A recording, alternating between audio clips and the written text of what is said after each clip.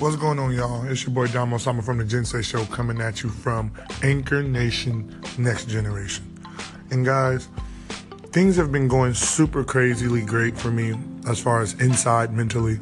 I feel like I snapped a little bit in the sense of I feel like I'm just in tune with who I am. Like I'm just in tune. Right now, I'm just with me until I'm not. You know, I feel like everyone's felt that. But right now, I feel like I'm doing it only because I'm doing it on purpose. I took the initiative to, take steps necessary to do that, even if I feel like I'm not on that path, and it actually led me to that path.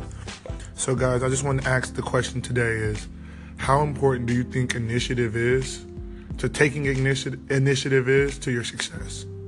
So please call in, let me know what's going on. Damo Sama out. What's your initiative? Anyway, it's time for some shouts.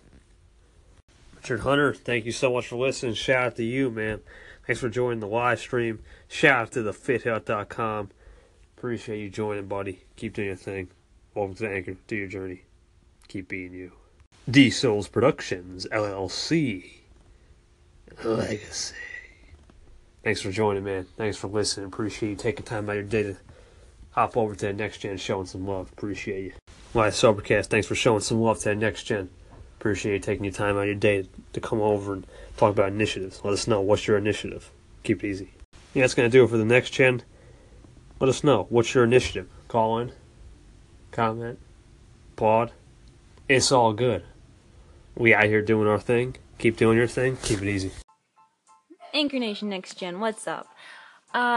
That was a great question. I hope I take this right. I'm taking it in terms of success. So, my initiative. I like to think that I base everything off of my passion. I like to try and be the most passionate person I can be. So I base a lot of things off of passion and love for what I'm doing and love for other people. I want to be an inspiration to people. So I think that's what you're asking. Let me know if I have it mixed up, but that's my initiative. Yeah, that's exactly. We don't really discriminate. Live Sobercast, you're good. I don't really think we actually. I'm trying to think. I don't think it really mattered if it was success or failure. Actually, now that I think about it. So, believe it or not, you can take an initiative through failure. But I'm not going to care about my opinion here. It's about your opinion. And absolutely, passion. I love how you said passion-driven. The passion-driven successes will always prevail in the end. So I appreciate that. Thanks for the call. I wanted to chime in on initiative. I think if you are not taking charge and being the initiative or initiator to anything that needs to be done or should be done or could be done, you're the only one to blame, and it's about accountability. And taking initiative is important because it's the value that you put forward and the intent.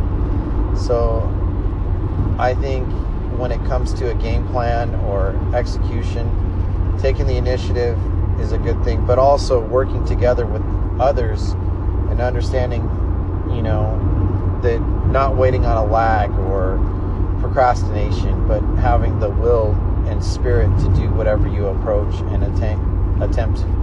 So thanks for your questions. Good question tonight. Jason B, that's what we're looking for, man.